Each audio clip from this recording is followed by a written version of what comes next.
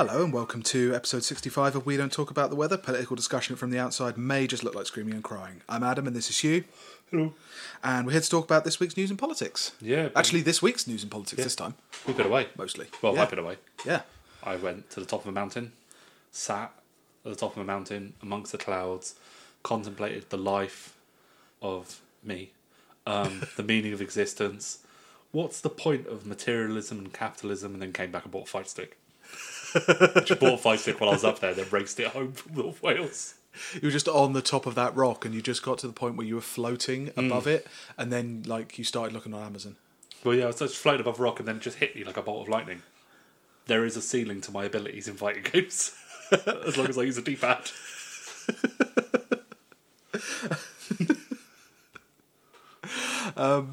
Yeah, it may not have seemed like we had a week off, but through the magic of recording 2 episodes at once, it was pretty much seamless.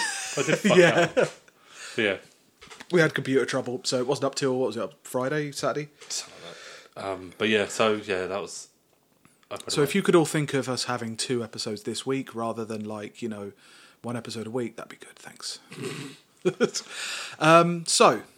This week, you wanted to talk about the stuff that's been going on the last couple of days about Jamie Oliver and cultural appropriation. Jamie Oliver pissed me off. Well, it's a weird thing. Because it does actually funnel into our other bit that we're going to talk about this week, and about the misrepresenting something that's happened to have a meaningless debate. Have a whinge. Yeah. Have a bit of a moan.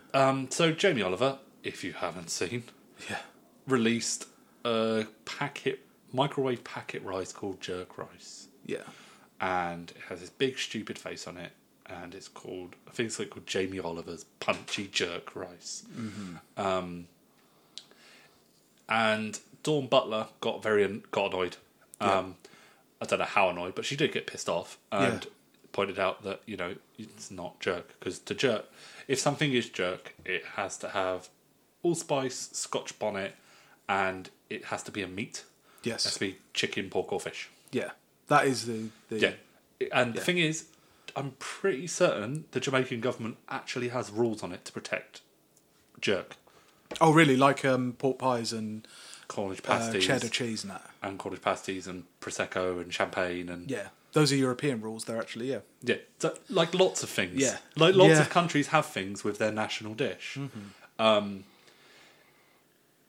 And then you get people like James Cleverly, wading in as he is wont to do, and saying things, and a lot of people saying the same thing. And I've got it just here because I saved it because it annoyed me. Yeah, so James Cleverly wades in, and James Cleverly is, I think he's an MP for somewhere in Essex. Yeah, he is, I think, yeah. Yeah, he feels very much like an Essex Tory. Yeah. Been thinking about the Dawn Butler attack on Jamie Oliver's jerk chicken. First off, it wasn't an attack. She just said, this is dumb. Second off, it wasn't jerk chicken. Yeah, exactly. That's the most important thing. It wasn't jerk chicken, which is part of the reason why she was annoyed. It demonstrates a deep misunderstanding of the country she hopes to govern. The UK has always been a magpie nation, thieving nation. We have adopted elements of other cultures as and when we interact with them. Conquered them. The English language has elements of earlier language from all across Europe, a distillation of the language of our invaders, and more latterly the countries we invaded and traded with. Awesome analogy, bro. It's exactly the same thing. Here we go. Cul-de-sac, schadenfreude, pyjamas, a la carte, bungalow, prima donna, faux pas, post... and we are even more culturally promiscuous with food. Fish and chips is a Jewish-Portuguese-American fusion. Indian and Chinese food aren't even thought of as foreign food by most people. You still call them Indian and Chinese food. We didn't Tea from China, coffee from Africa, and national drinks. Tea, nothing wrong with tea. Nothing wrong with tea at all. The British love of tea has never caused a single bit of suffering, not even a single tear shed over the acquisition of tea. Look, it has never caused a single war. It caused 2 wars. All right? The end of dynastic China. Yes. Also, the the fucking analogy with language is stupid because you cannot choose what language you're brought up in and things like that. Also, faux pas is still a French word. Yeah. We didn't bring it over and call it fox pas and say, no, it's the same. Fox pass. No, it's the same. Yeah. Well, the problem is there's an issue, like cultural appropriation of food. Yes. And a lot of people like saying things like, always saying that I can't eat foreign food. Yeah. I can't cook foreign food. Which she didn't say. No, she didn't. And people didn't intend. There was no even subtext of that. No. And the people who talk about the cultural appropriation of food and that there's a problem and problems with it, don't say that. I'm allowed to cook Korean food. Yeah. It would be wrong for me to open a Korean restaurant. Well, it would be and be the chef of my Korean restaurant. No, I don't. A range of Korean food. Well, no. Even then, I don't think because as a white man in Britain, it's easier for me to get bank loans and all that kind of stuff. From my position of power, I would disagree that it would be wrong. What would be different is when you name things and when you combine things like that, especially for profit, and claim them as your own. That would be a certain level of cultural appropriation. Yeah. Like she's not even saying he can't make the jerk rice because there's nothing she can do about it. There's nothing anyone can do about it. He had jerk chicken in an older recipe book. Yeah. That he did with And I mean, people pointed out that, it didn't have Scotch bonnet, it didn't have jalapenos. So if anything... it did have jalapenos. It had jalapenos rather than Scotch bonnet in it. And so he's twisting a recipe and using the word. Now, I imagine Dawn Butler has a realistic grasp of the fact that there's nothing that she's ever going to be able to do about it. But one thing she can do as an MP is raise the issue of, is this actually the same thing? I mean, if anything, she was commenting on the quality of what is attached to the word jerk as much as she was criticising any kind of cultural appropriation. But some of the fucking, hot takes from the smug dullards across the internet. It's like, please don't and this was a great one because by proclaiming your love for jerk food or curry or Jamaican food, curry, anything like that, you managed to have a go at radical notions of cultural appropriation at the same time as portraying yourself as super woke. Oh yeah, I saw an awful saw an awful lot of white people pretending they like ackee. Yeah. It's like, I can't... Please don't take our jerk chicken away. Then I'll have to eat potatoes and beans. And then 4,000 replies going, you can't have potatoes, they're from Ireland. An actual sentence I saw typed out. Potatoes aren't from fucking Ireland, you dumbasses. But it wouldn't matter if they were. I think the reaction speaks more to a great desire to put that kind of critique back in its box sometimes. There was even there were people saying referring to it as Tumblr 15-year-old argument, which is dumb. And the arguments... There's people who haven't been on Tumblr. The political arguments on Tumblr from 15-year-olds is better than the political arguments I was around when I was 15. And back when Tumblr was actually a thing, because it's not really. I think people are abandoning it in droves, so it's not a very good platform. Lily's still on it. Is she? Oh, yeah. Well. There was something the other day, its user base is going down quite a bit, because it's not very useful for writing, it's not that useful for photos, it's not got good ordering. Anyway. Yeah. But yeah, I saw that there was a lot of, shouldn't she be more worried about, the crime in London and all that kind of stuff. And it's interesting. She did just, it was just a tweet, and then she carried on with her day. People are capable of being annoyed at multiple things. People are capable of caring about more than one thing. In fact, I would say it's a prerequisite for an MP. And also, if you're say you're on the train into work as an MP, and you're on the train and you're looking in the metro, and there's an advert with Jamie Oliver's stupid fucking face with his punchy jerk rice, and you're like, oh, that's fucking stupid. And then you send the tweet, and then you carry on with your day. Yeah. I don't... Exactly. We covered quite a lot of this in the food episode a couple of weeks ago. I think that there's just what surprised me is that this wasn't from the kind of below the line Telegraph commentators. These were the I fucking love science. I go to see Robin Ince in stand up, that kind of thing. It was those people. And it's like this. It's like, you know, if you just like had your open mind, you not only would you be able to read what she was saying, but also realise the ramifications and the like limitations she put on it. She wasn't telling you not to eat anything. In fact, if anything, she was encouraging you to eat the proper stuff. Yeah. I saw Jonathan Pye weighed in.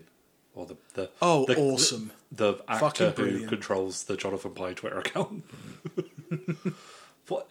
Like, oh, that bad. But yeah, so that was a thing. We'll be getting more into him later. Yeah. Yeah. That man's a fucking piece of work. Yeah. But yeah. Yeah. So we were going to do...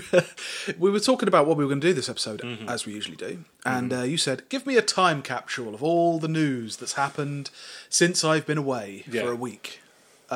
Entirely contactable by internet and phone. I made a good point of trying not to be on Twitter that much. Oh, yeah. I was here. I was at home and I did that. I was quite enjoying being, just blissfully above the clouds. It was nice. The only really interesting thing, I think, this week has been Wreathgate. I hate the word already, but... I hate everything with a gate on the end. Yeah. It's stupid and lazy. But anyway, so the Jeremy Corbyn laying a wreath for the people who castrated Jews at Munich. That was the thing. It was actually for the Roman soldiers who massacred the people at Messina. It's a terrible scene. I don't know how he's going to recover from this. Was it a small monument to every atrocity that's ever happened to any Jewish person ever in the history of the world? It's weird. That's a weird thing to have. So the background on the story. Yeah. So in 2014, when he was still a backbench MP, he attended a conference in Tunis organised by the Centre for Strategic Studies for North Africa. It was called the International Conference on Monitoring the Palestinian Political and Legal Situation in the Light of Israeli Aggression. Awesome. Like, what a horrendously complicated thing to call it. Yeah.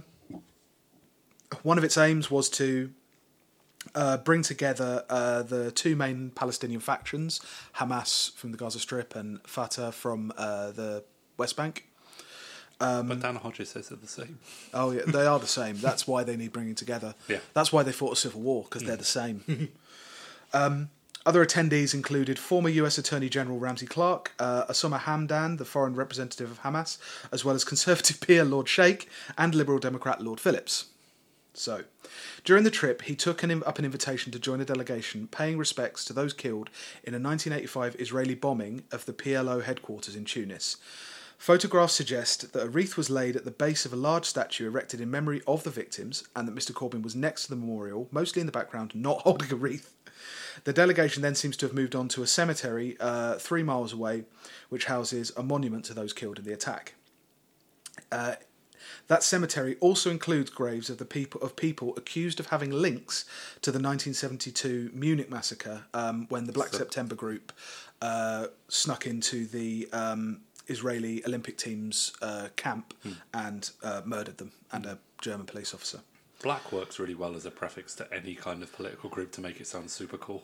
Yeah, there's the Black... Like, even the Shriners sound shit, but then the Black Shriners... That's pretty cool. That's a band that I would go see. I think that's a band I have seen. The Black Hand, that's Gavrilo Princip, the one who assassinated Archduke Franz Ferdinand. That's pretty cool. Even the Lib Dems. The Black Dems. Yeah. The Black Democrats, that sounds... The Black... Black Democracy. Yeah, that sounds like a thing that will be being birthed on YouTube in the next couple of years.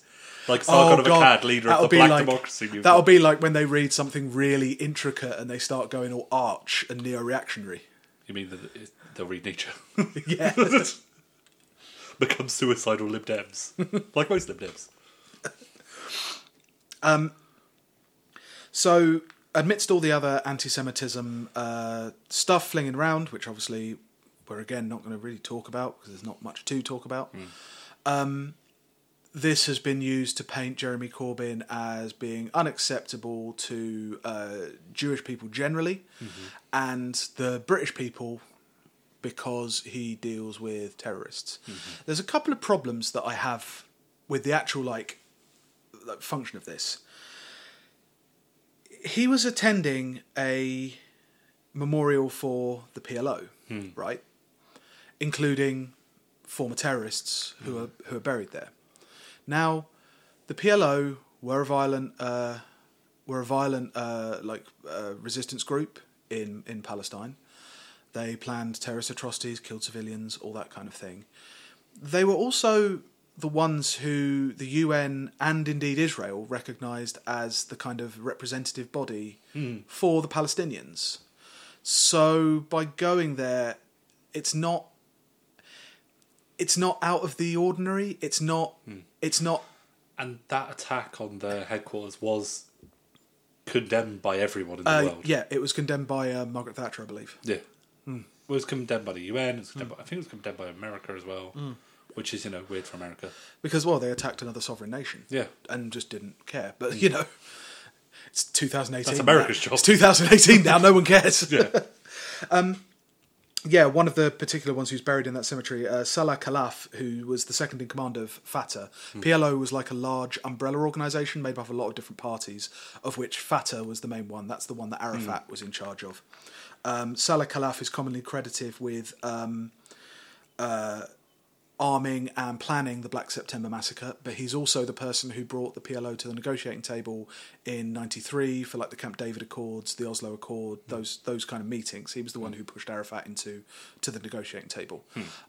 So it kind of comes across rings a bit untrue that he's someone who a politician can't meet with, can't commemorate or can't go to can't at all be associated with it, aside from the fact that there were Tories and Lib Dems there as well.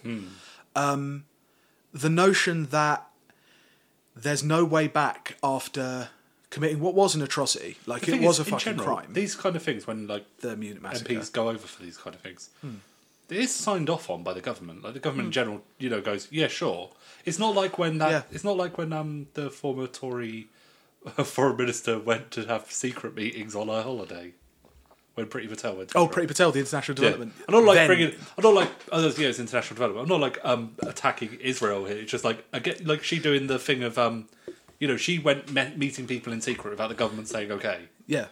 It's not like that. But I mean, that was not entirely what they were doing. That it wasn't that it was a breach of protocol. It was that somehow the PLO, after all these years, after all these decades of Fatah being when Hamas won the election in, I think it was 2006, Israel refused to recognise them as the legitimate government in Gaza and preferred to keep dealing with Fatah, who are the people who they're celebrating here. So even Israel recognises them as the legitimate kind of governing authority of the West Bank and the Palestinian territories.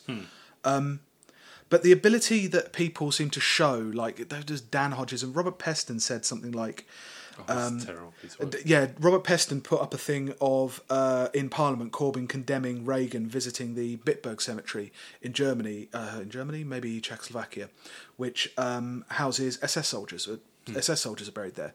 And he condemned Reagan for going to the cemetery and saying there are a lot of brave people buried here, something like that. And saluted the Wehrmacht. And who do you think he is, Tacky?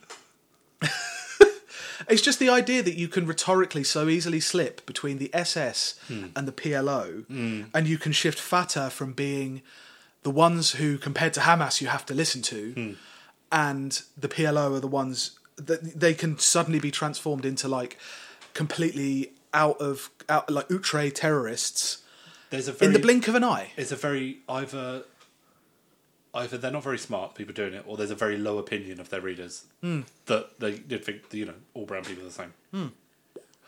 Which I think it's a little from column A, a little from column B. Yeah, because Dan Hodges, I'm pretty certain he just doesn't really understand what's going on most of the time. It's like a mule with a spinning wheel. He is. So a lot of the opinions I've seen seem based around the idea that Corbyn has a problem with picking the wrong side or picking sides at all. The implication being that in international conflicts, picking a side is a moral or a political error. And it's got me thinking about it quite a lot. The notion of when it comes to international politics, there's one side and that's our side. Yeah. And you should only ever be on our side and should only ever talk to our people. And never discuss anything with anyone ever in the history ever. But given the notion of as an example, the mess around Syria. I'm not even talking about the mess in Syria. I'm talking about the mess around how people argue about Syria. So on one hand, you've got like the centrists going, Assad's a monster, we must invade immediately, and put the Al-Nusra Front in power because they're the moderates, even though they're not, they're Al-Qaeda. But at the same time, you will also have super far left tankies kind of saying anybody who supports like the White Helmets or the Free Syrian Army or anything like that, then they're jihadis. And it's like, well, no, that's also not true. And I'm trying to plot a course but not land in the middle, because largely I think, like with something like Syria, I think Assad probably has to stay in order to avoid a much, much, much worse outcome, which is monstrous. That's a monstrous decision that you have to take. But luckily, I only have to take it in speech. I don't have to take it in reality. So, like, there's an element of whenever you're talking about foreign conflicts, you really only ever doing it by proxy. We don't live in a war situation. We never have lived in a war situation. We don't even live really under a great deal of kind of direct police oppression. Do you know what I mean? We get asked to be moved on, or they stop us because they think we got weed or something, but it's not the same thing. No, so you can never fully of course you can never fully invest yourself in it. But I don't feel like I have a problem with looking at a situation and like as a socialist or a lefty or whatever, and roughly working out where the justice is. Do you know what I mean? Yeah. Like, I don't have it would be difficult. It would be difficult to do, is what I'm saying. But if I did have enough information to go on, I don't think if it came down to it, I would have a problem. Like IRA versus the British state. I don't really have a problem with working out where the injustice is there. And like one thing that Corbyn has done for quite a lot of his life is tried to put an end to having to have those sides, or at least those sides being armed and in conflict. But there seems to be a problem with Corbyn altogether, where they don't like the idea of him picking sides, which is kind of a hidden way of telling him to align himself with British state goals. Yeah. It's very much like, I mean, if you look at like Syria and Yemen and Saudi Arabia, there's not many people who wouldn't say that Saudi Arabia is the aggressor in that situation, and that the just thing would be for them to, at the very least, stop and pull off. Well, yeah. But it's that. But then you can tell by the conditioning of the rest of the discourse around that argument that John Woodcock stands out when he says the Saudis are bringing, the Saudis are just defending themselves. Yeah, they are. They are always defending themselves, Saudis. Like there's no ever, and the idea as well that like by picking the side that does, and it seems that by picking the side that does the more obvious violence, which is usually, frankly, it's the oppressed side. They're not the ones who have the clean drones. They're not the ones who have the airstrikes. They're the ones who have to, go into towns and shoot them up, or actually be on the ground and be bombed and do things in retaliation. There's no good or just war. Even the justest kind of the most justified resistance, or like ethically. There's no righteousness in there. No. Even the most ethically justified resistance is going to do some very, very unethical things in resistance. But, that's, again, pretty easy to say when you're not in a war situation. Exactly. And, there was a lot of things coming out of saying, like, oh, well, Mandela, he saw that non-violence was the thing that achieved everything. And Jeremy Corbyn, by, going to this Hamas... Fatah event, was choosing violence. And I saw that people were bringing up Gandhi again, because that Gandhi was just on his own. Yeah, he just sat there, had everything good happened. There was no context. There was no Second World War. There was no burgeoning Indian resistance movement. Luckily, no one died in partition either. So. Liberal history is delightful. Yeah, they hold up kind of Mandela or Gandhi or like Martin Luther King as examples of what you can do when you embrace non-violence. But there's just it's interesting to see how the whitewashing goes on with them after their struggle is won. And then there's also a kind of, I don't know another way to put this, but blackwashing of groups when they've not become useful. I suppose it's what kind of anti-imperialists do term as like global imperialism. That's the ability of global imperialism to paint particular struggles in a bad light and others in a good light. Do you know what I mean? Yeah. It goes on for groups that like it's not even dependent on like the extent or the severity of their violence, but on their position within the structure of the global system. You know, whether they're fighting the British state's allies or whether they're not. You know, it's a really odd one, and like the idea also that any of us kind of can get away from violence in these kind of situations seems pretty ahistorical. Yeah. You know, like you're judging people in a situation for taking violent options. You're judging them for taking those in situations that not only have you not had to, but when maybe your ancestors had to. Well, they would have done the same thing. Do you know what I mean? That's how a country came to be in its current situation. You know? Yeah, there's definite looking at situations differently if your side isn't involved. Yeah. And there's statues to Bodhisattva. There's a kind of holier than thou like attitude of people where they say, well, my particular political conglomeration only came about through non-violence. And it's like, motherfucker, you live in the UK.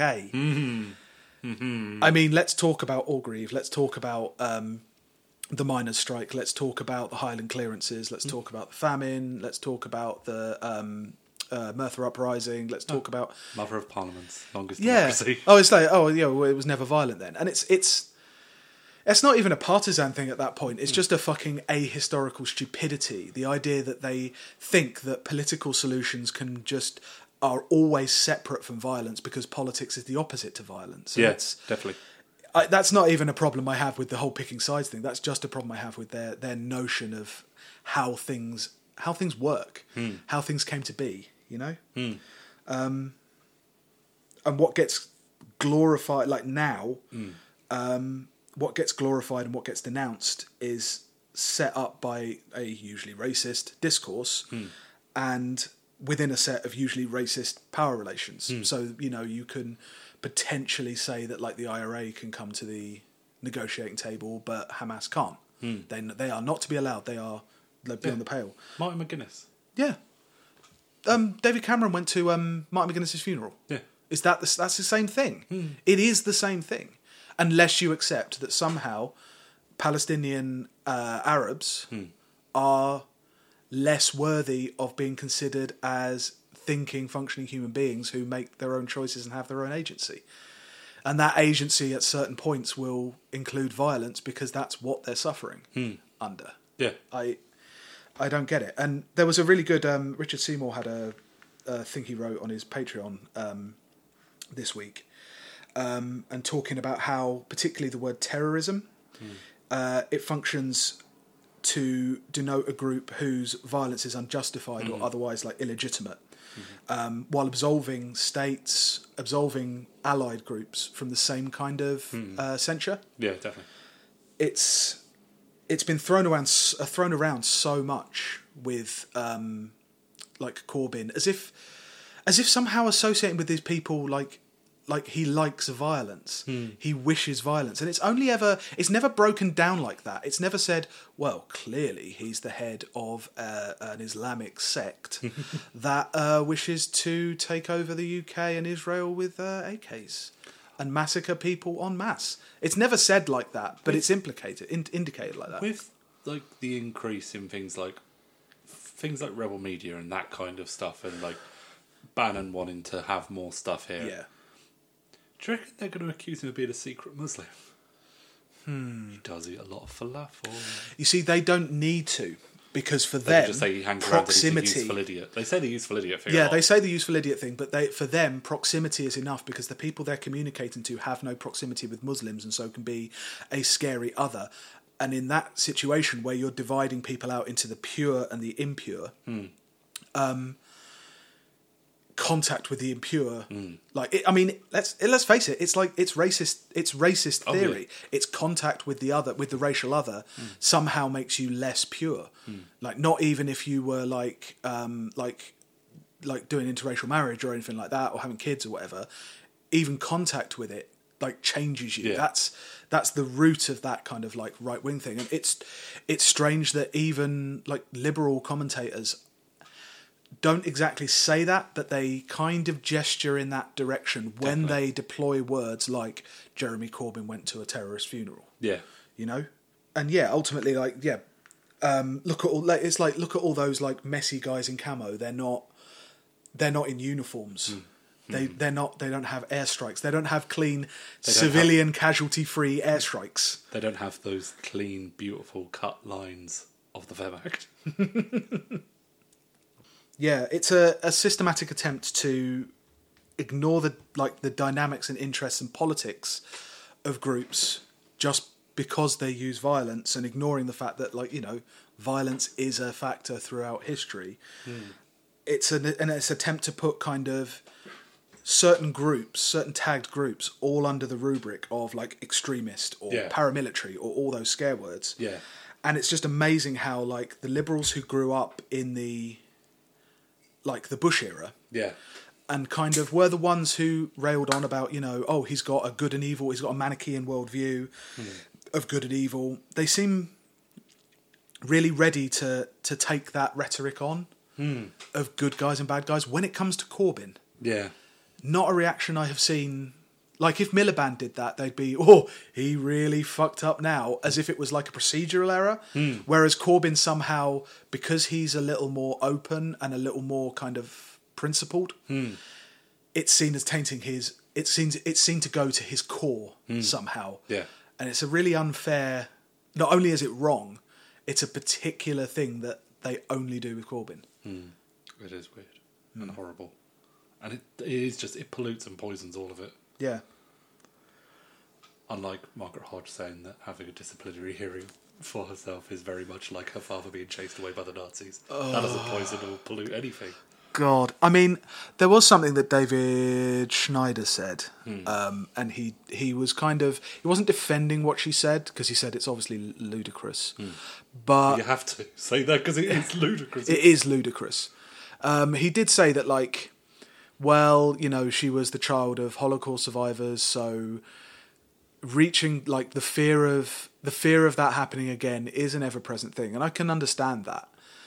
But again, it's something that has not come about until Corbyn. Nobody had that happened under Ed Miliband, old Red Ed. That would still not have gone as far as it has now. And you have to identify another factor behind that, and I'd have to say it's probably because of his principled anti-imperialism. Anti-imperialism is something that is absolutely not going to be allowed. It's the thing that they're going to come for first. If Corbyn gets elected, it's the thing that they are going to come for first. For instance, that Paul Mason article. I actually have a little bit of it here. It was an article he did during the week, which was what should Corbynism 2.0 look like, and he slipped it in there. It wasn't quite as prominent as I thought it was going to be, but yeah, he does. He's like, put away all the fancy pants foreign policies for now. Let's just focus on ending austerity. And it's like, yeah, that's a good thing, but without anti-imperialism, this is going to go on and on and on. Yeah, like it's probably the main like mold and model that we operate under. I don't particularly want an imperialist socialist state. No. Because that's a bad thing.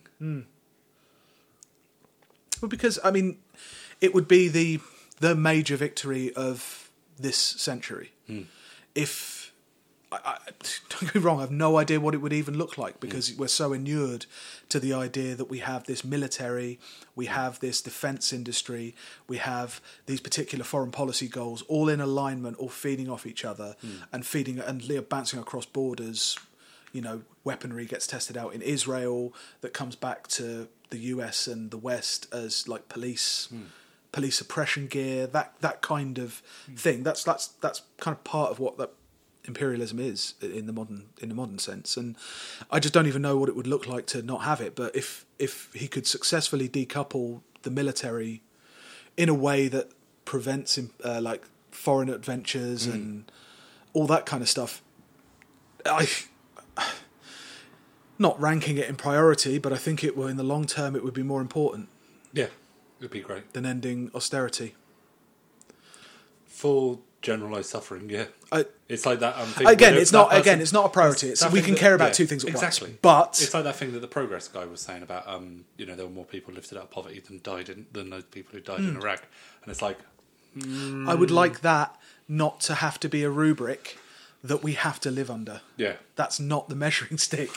Yeah, maybe, but yeah. So on to our second topic this week, and it's something I've been super interested in for years. It's about Living Marxism. Mm-hmm.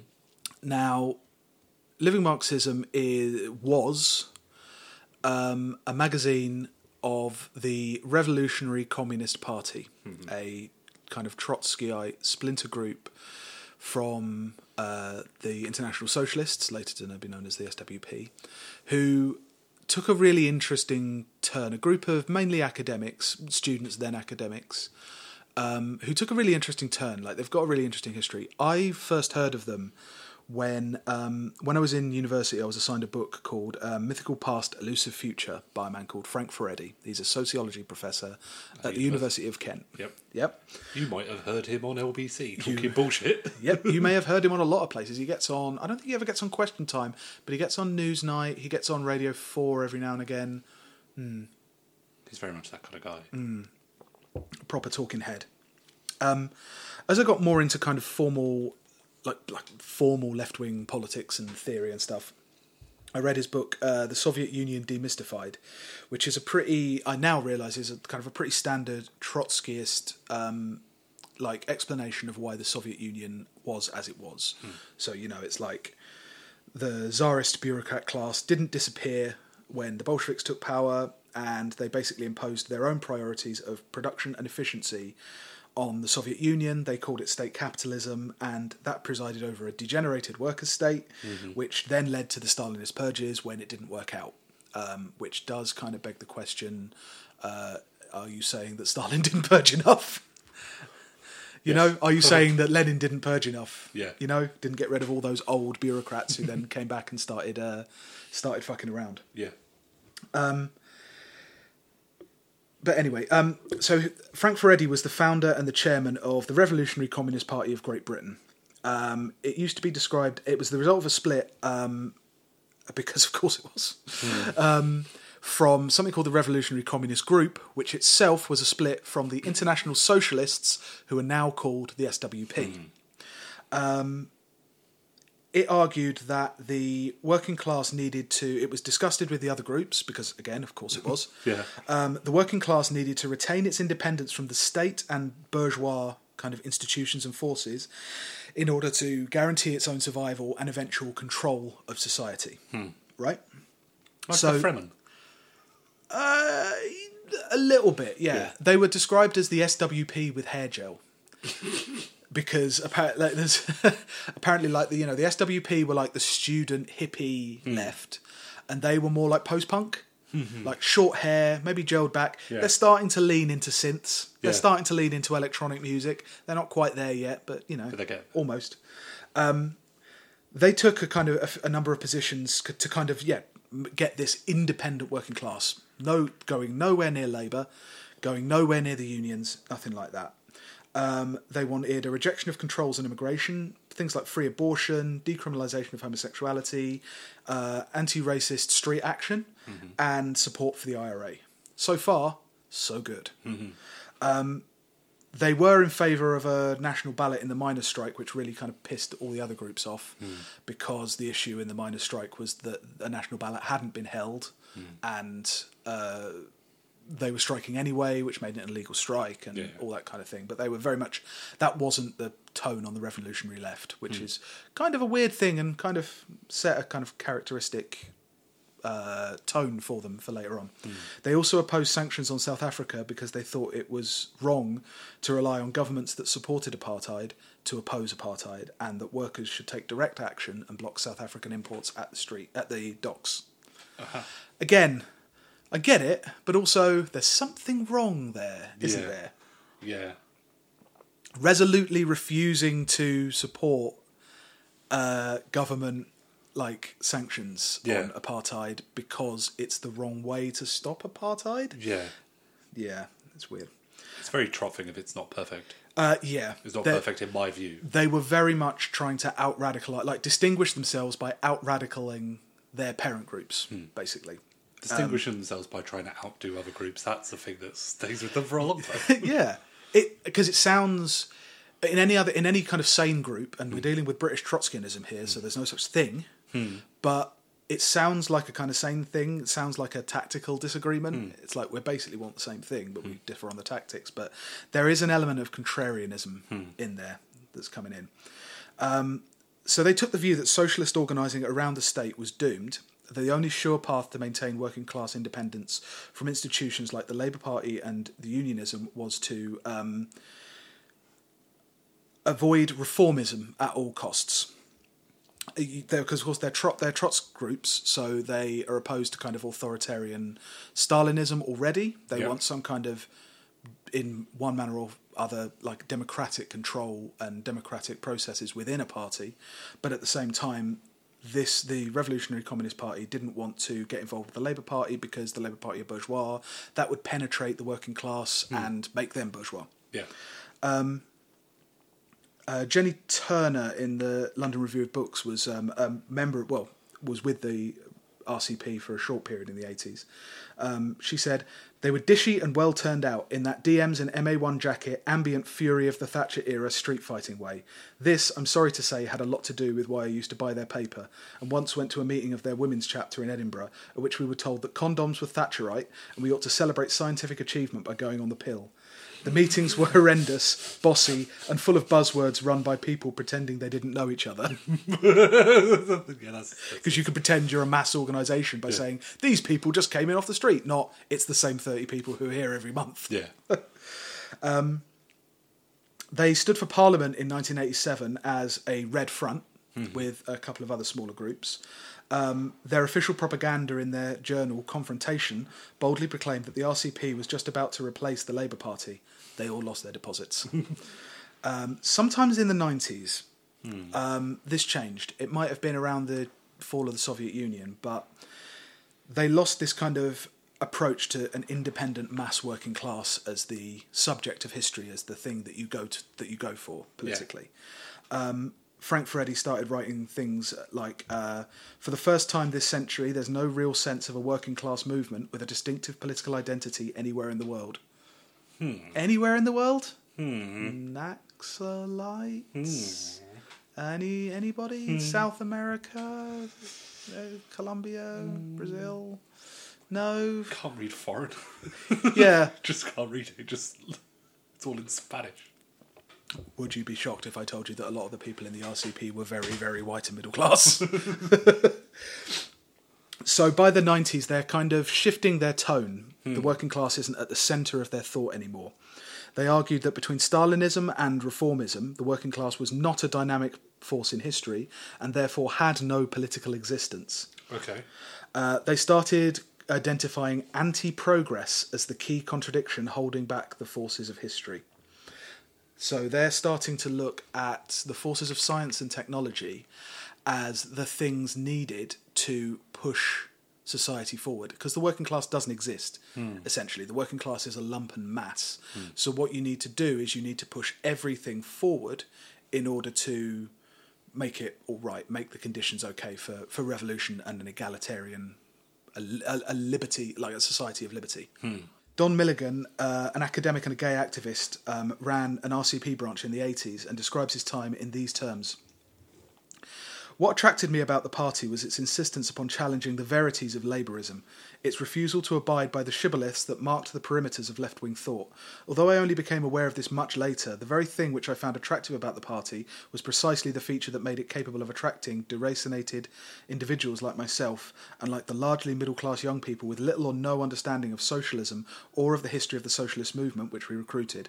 Young RCP comrades, contacts and full members were, by and large, simply not socialists. It took an unconscionable length of time for this to dawn on me and to recognise fully that the party leaders, Frank Furedi, Michael Fitzpatrick and Mick Hume, were not socialists either.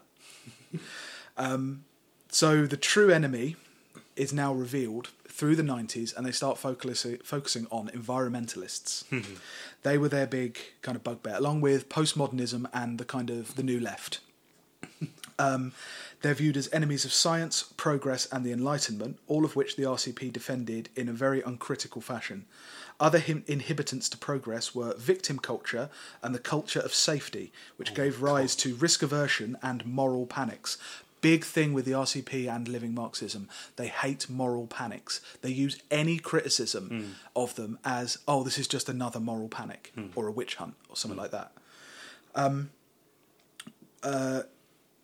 One should pay the least regard, the RCP now argued, to the views of victims or their relatives, whether one was dealing with gun crime, road accidents, Bhopal, BSE, AIDS, or whatever, as it only encouraged a culture of fear and caution, and so inhibited freedom and progress. Like Bhopal? Yeah. That was the big oil disaster. That was the big pesticide disaster. Yeah, that was it. Chemical disaster. Thing, yeah. The worst possible nightmare. Progress. Yeah. Progress is the worst possible nightmare in all of its forms. This chimes with the times as well, with Blair getting elected and using state power and putting state power into private hands and kind of becoming slightly more authoritarian, saying he's going to sort out crime by nudges, by little things. And they kind of became very libertarian about the very, very small things. So Nazis must be allowed to speak wherever and whenever they want, on every single outlet, every single platform. Otherwise, it's fascism. Yeah. Yep. They also, although they deny it now, had a brief time where they argued that it was illegitimate for the state to regulate forms of child pornography.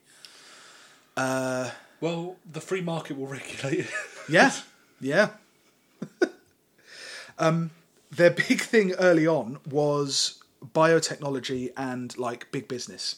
They thought that any restriction on things like GM crops, tobacco, any biotechnology at all, that was like a completely unacceptable hindrance to human freedom.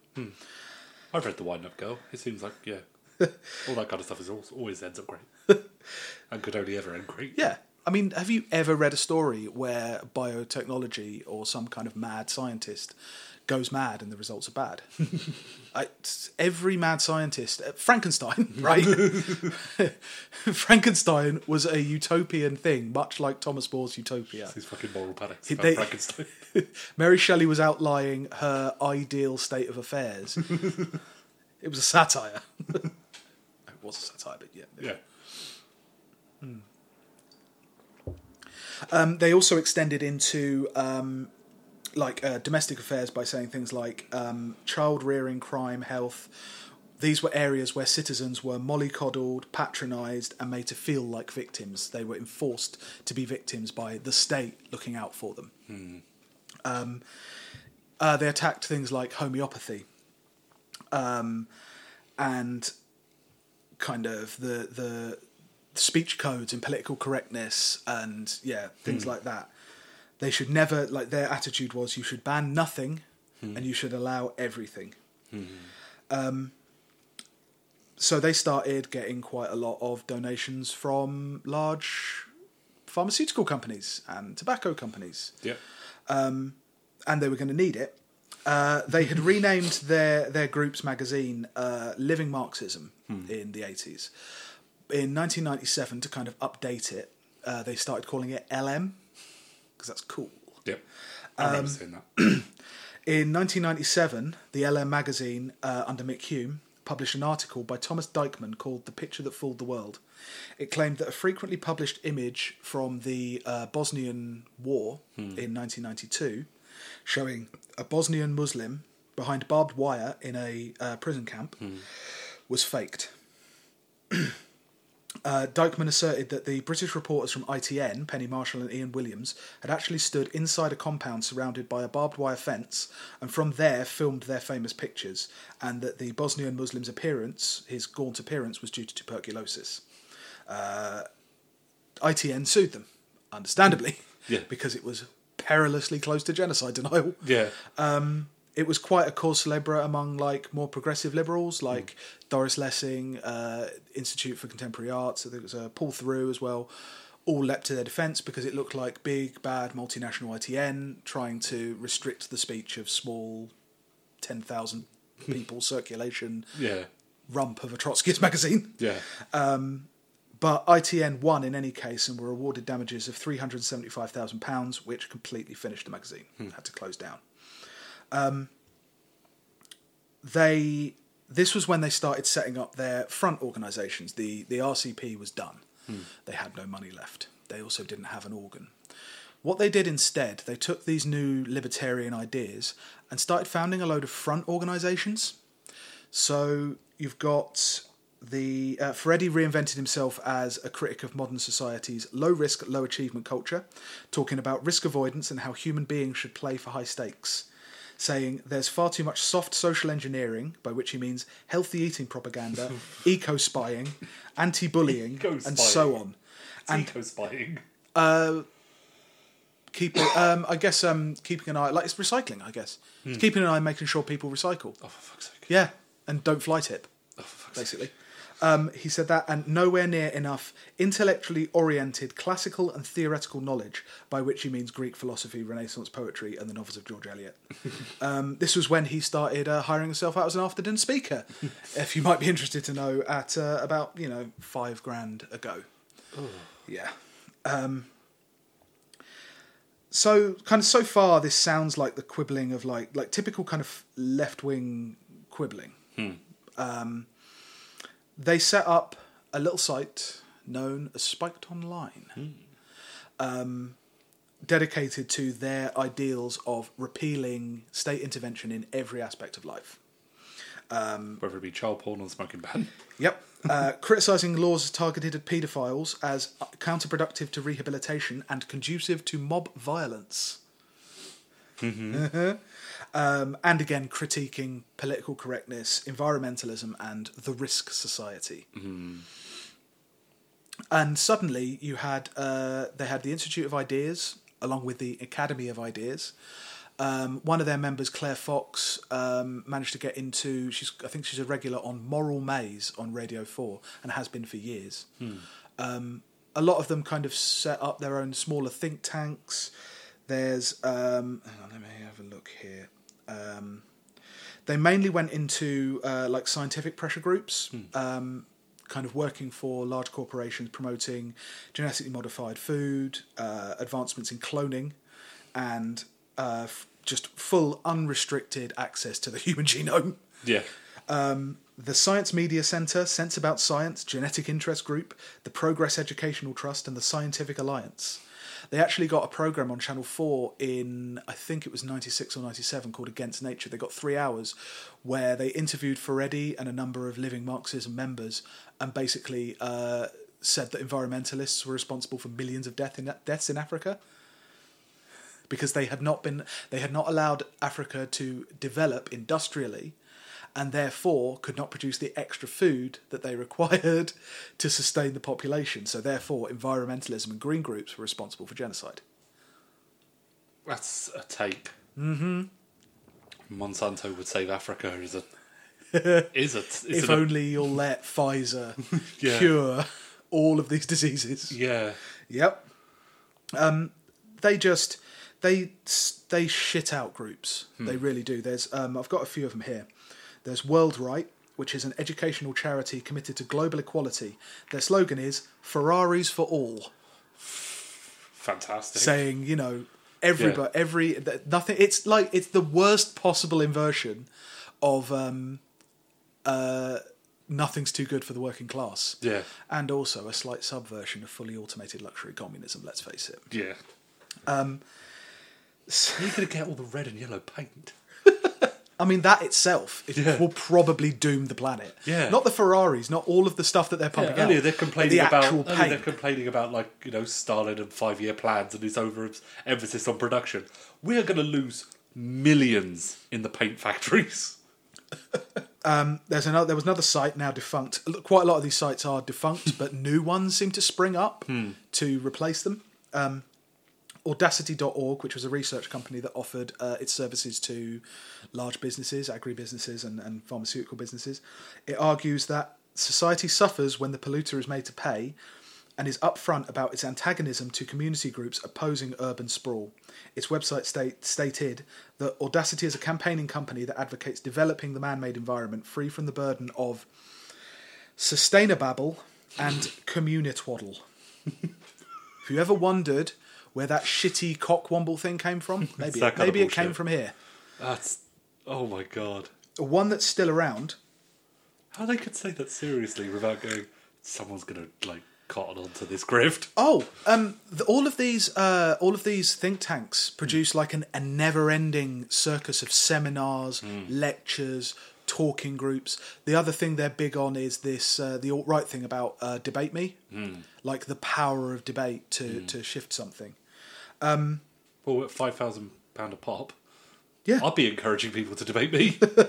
Their main conference that goes on now is called the Battle of Ideas. It's actually going on in October. It's been going on for like 12, 15 years, something like that. Is it like Evo for debate nerds? Kind of, yeah. It's marketed as just like an open forum for the discussion of ideas. And you look down some of the like titles of some of the talks: Working for the State, Public Service or Gravy Train. India's Future, Slumdogs or Millionaires. Oh my god. Choking on Growth, From Yellow Peril to Green Menace. Now that, I know what you're thinking. You're thinking, oh my god, that's racist. Well, no, it's the opposite. What it's saying is that China is polluting so much, and is asking China to pollute less is Orientalist anti-development thinking. It's racist because they're Chinese. Yeah, you're the racist. No. You were the racist all along. No! Get yourself down to the Battle of Ideas. The racist was in the house all along.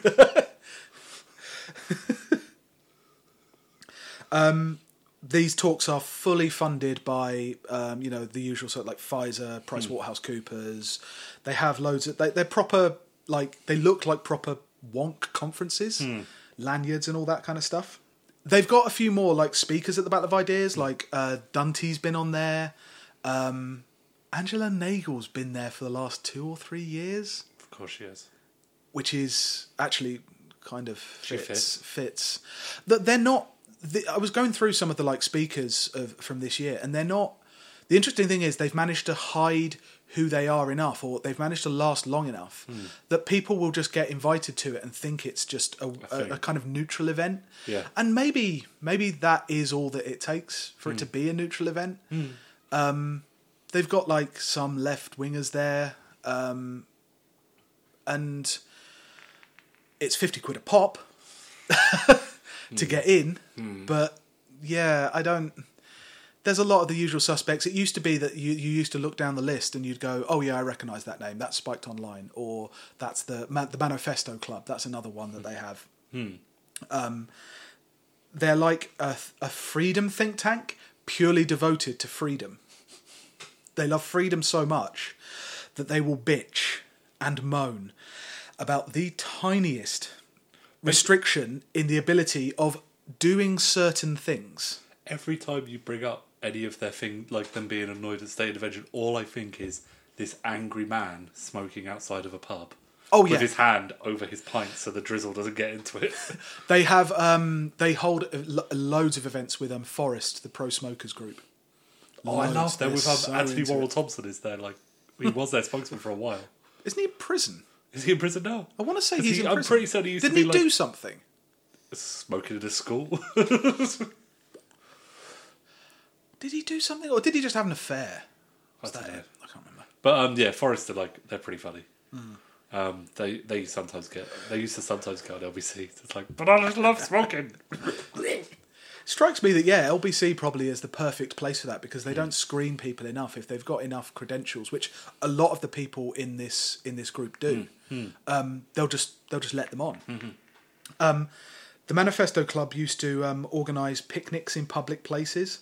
and then they would smoke in non-smoking areas and drink publicly in a non-drinking, non-open can areas. The images of them just smoking pipes and drinking cans of special brew in a school. Hey, look. Calling the teachers fascists. You might think, hey, these freedom likers, they're monsters. They're drinking and smoking outside. They're irredeemable. But don't worry, they've got some good things. They also don't want criminal checks done on teachers. And they also... I looked on their website literally today, and one of the most recent things is a round letter they've sent to London councils appealing them to not put buffer zones around abortion clinics. Oh. Because the right to abortion is sacrosanct, but the right to protest is just as sacrosanct, which is even more incredible considering Frank Furedi's wife, Anne Furedi, is the head of the British Pregnancy Advisory Service and has been campaigning for years for abortion to be considered just a medical treatment and not have a huge stigma attached or be seen as a last resort thing. Again, none of these things in isolation is necessarily the worst thing in the world, but you kind of put them all together and it's a bit unsettling the way that they go after... They do go after things like an old trot group. Like the way that they choose their targets. They're not concerned about any kind of larger... like theoretical underpinning of why you might not want protesters screaming at women going into an abortion clinic. Yeah. But no, there's a principle there. There's a rigid adherence to a particular text or a particular line, and that will be adhered to. It's democratic centralism. Not letting those Bible bashers show pictures of fetuses to women going into an abortion clinic. Mm-hmm. That there, fascism. And then I put down my pipe and get asked to leave the school. Get asked to leave the McDonald's where I'm giving a talk. I just want to get to the napkins. Please, sir. Please. We've asked you this. We asked the police for an ASBO. They said it was it was a horrible impediment to my freedom. Just debate me, you knave, while holding a pipe standing next to the sauce bit in the McDonald's. Screaming as the security take you out. Debate me! Just like Stalin! So, ultimately, that's the history of living Marxism. And occasionally you'll get kind of a feeling about it, like it's a cult or like it's a secret. Like people like George Monbiot did a lot of stuff on them back when they really were kind of a tight-knit group, like back in the early 2000s. But they have carried through a kind of a constant philosophical attitude towards things, and the level to which all of them are the same. So people who would have been associated with this group would be people like Mick Hume and Brendan O'Neill, who did Spiked Online, Claire Fox, Kemal Malik, I think, was another one, Frank Furedi, and his son is now commissioning editor of the Daily Mail, which was something I noticed the other day as well, which is a bizarre thing. I've always had the question of who they are really, because I refuse to believe that they're actually just left-wing accelerationists who are lying to try and push capitalism to the edge. Yeah. I think you could probably maybe say that in 2004 when I kind of first became aware of them. You can't really say that in 2018. No. They've been going for way too long. Grifters. To a certain extent, I mean, being a corporate sock puppet really does help them. There's something that Claire Fox said when she was interviewed about being in the Revolutionary Communist Party. She said, why would I set up the Institute of Ideas? I could make, for money, why would I just do it for the corporate donations? I could make more money as a consultant. And the question begs is you are a consultant. Yeah. You are literally doing PR for the companies that pay you. That's kind of what a PR consultant does. Yeah. You just got institute in front of your name. They're never, despite their emphasis on debate, they're never in the positions they're in because of the strength of their arguments. They're in the positions they're in because they're well funded and kind of embedded in various important bits of the media which they have constant access to. It's why they're on things, because they're in the Rolodex,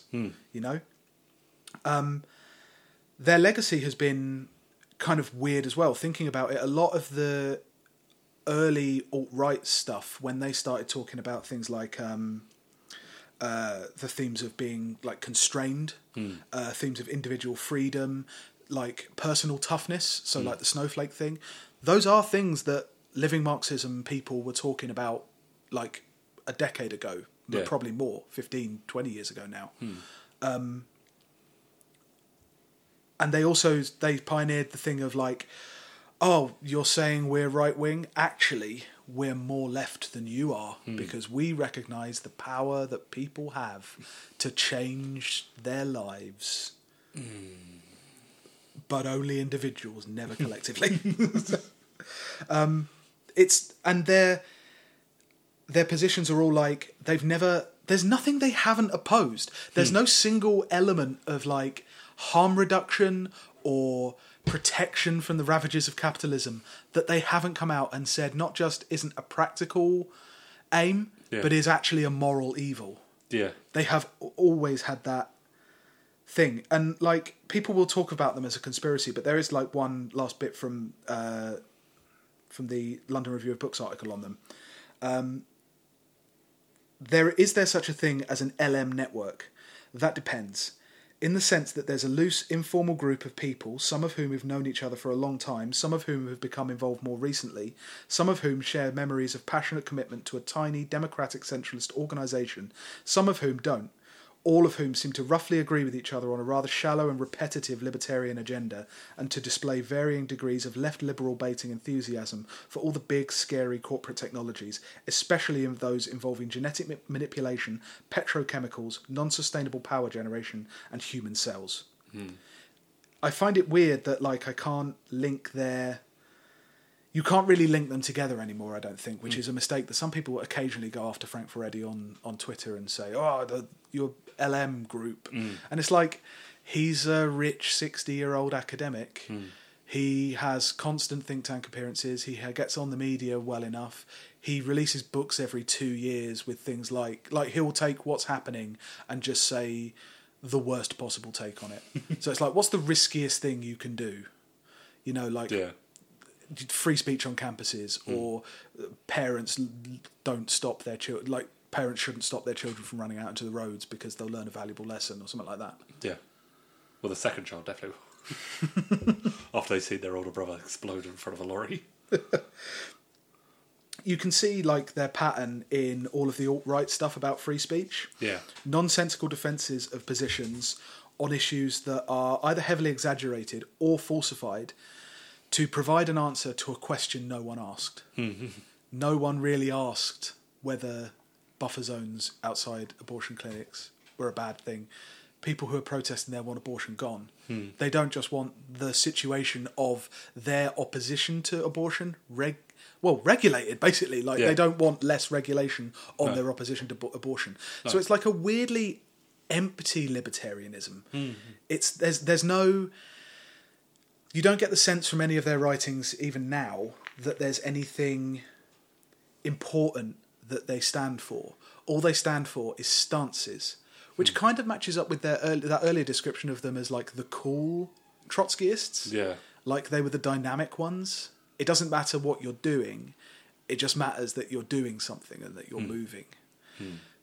I think it's kind of a mistake to ask whether like the Living Marxism Network are like a coherent unit or not, because like most of the right has kind of turned into that mode. If they're tied by anything, it's that philosophy that doesn't have anything in it, that is just a series of stances. Yeah, you know, kind of jokey when they're caught, but otherwise like repetitive, deadly serious treatises on, you know, why I should be allowed to smoke into my baby's face. It's good for the baby and good for me. Yeah. And Jonathan Pye, like he's there. Andrew Doyle, one of the writers on Jonathan Pye, is a Spiked Online guy. Again, the extent to which he's an LM guy, I don't know, but he has that same bad faith. Yeah. Like he's full of free speech cliches. a load of bad faith contrarianism. Well, yeah, whenever like he's the jerk chicken thing, the jerk rice thing. He came out about the jerk rice thing. He said it's complaining about people eating jerk chicken. And it's like, no, that didn't happen. But yeah, well, I'm looking forward to seeing your 4-minute video of you shouting about it. It's kind of like, I haven't watched a Jonathan Pye video in fucking ages because they've stopped. I don't know whether they're on Facebook or whether I just don't follow anyone who shares them anymore. Because I saw a few of them on Facebook. And they were like, the first time it was like, oh yeah, he's like a proper newsman, but then he's breaking all the rules by taking his fucking tie off and shouting. They're not supposed to shout, you know. Are they not? No. They're supposed to hushedly whisper lovely things into your ears with authority. Yeah. But don't you know, authority comes from shouting and clubbing your viewer over the head with your viewpoint and not in any way talking to them, but talking at them. And that's like living Marxism. They talk at people. But it's the perfect voice box. It's the perfect thing for them. Yeah. Even if they're not directly linked to living Marxism, it's the evolution of it. Yeah. Everybody is that now. You know, Breitbart's that. Rebel Media's that. Who else? Daily Mail's that. Yeah. Yeah. You know? Yeah. That's right-wing media now. Okay, that's us for this week. You can subscribe to us on iTunes. You can follow us at WDTATW_podcast. You can follow me at BM Bergamo and follow Hugh at Tanner Smashing. Thanks for listening. Thanks. Bye. Bye. I love my country, indeed I do, but oh, that war has made me blue. I like fighting, that's my name, but fighting am the least about the fighting game. When Mr. Hoover said to cut my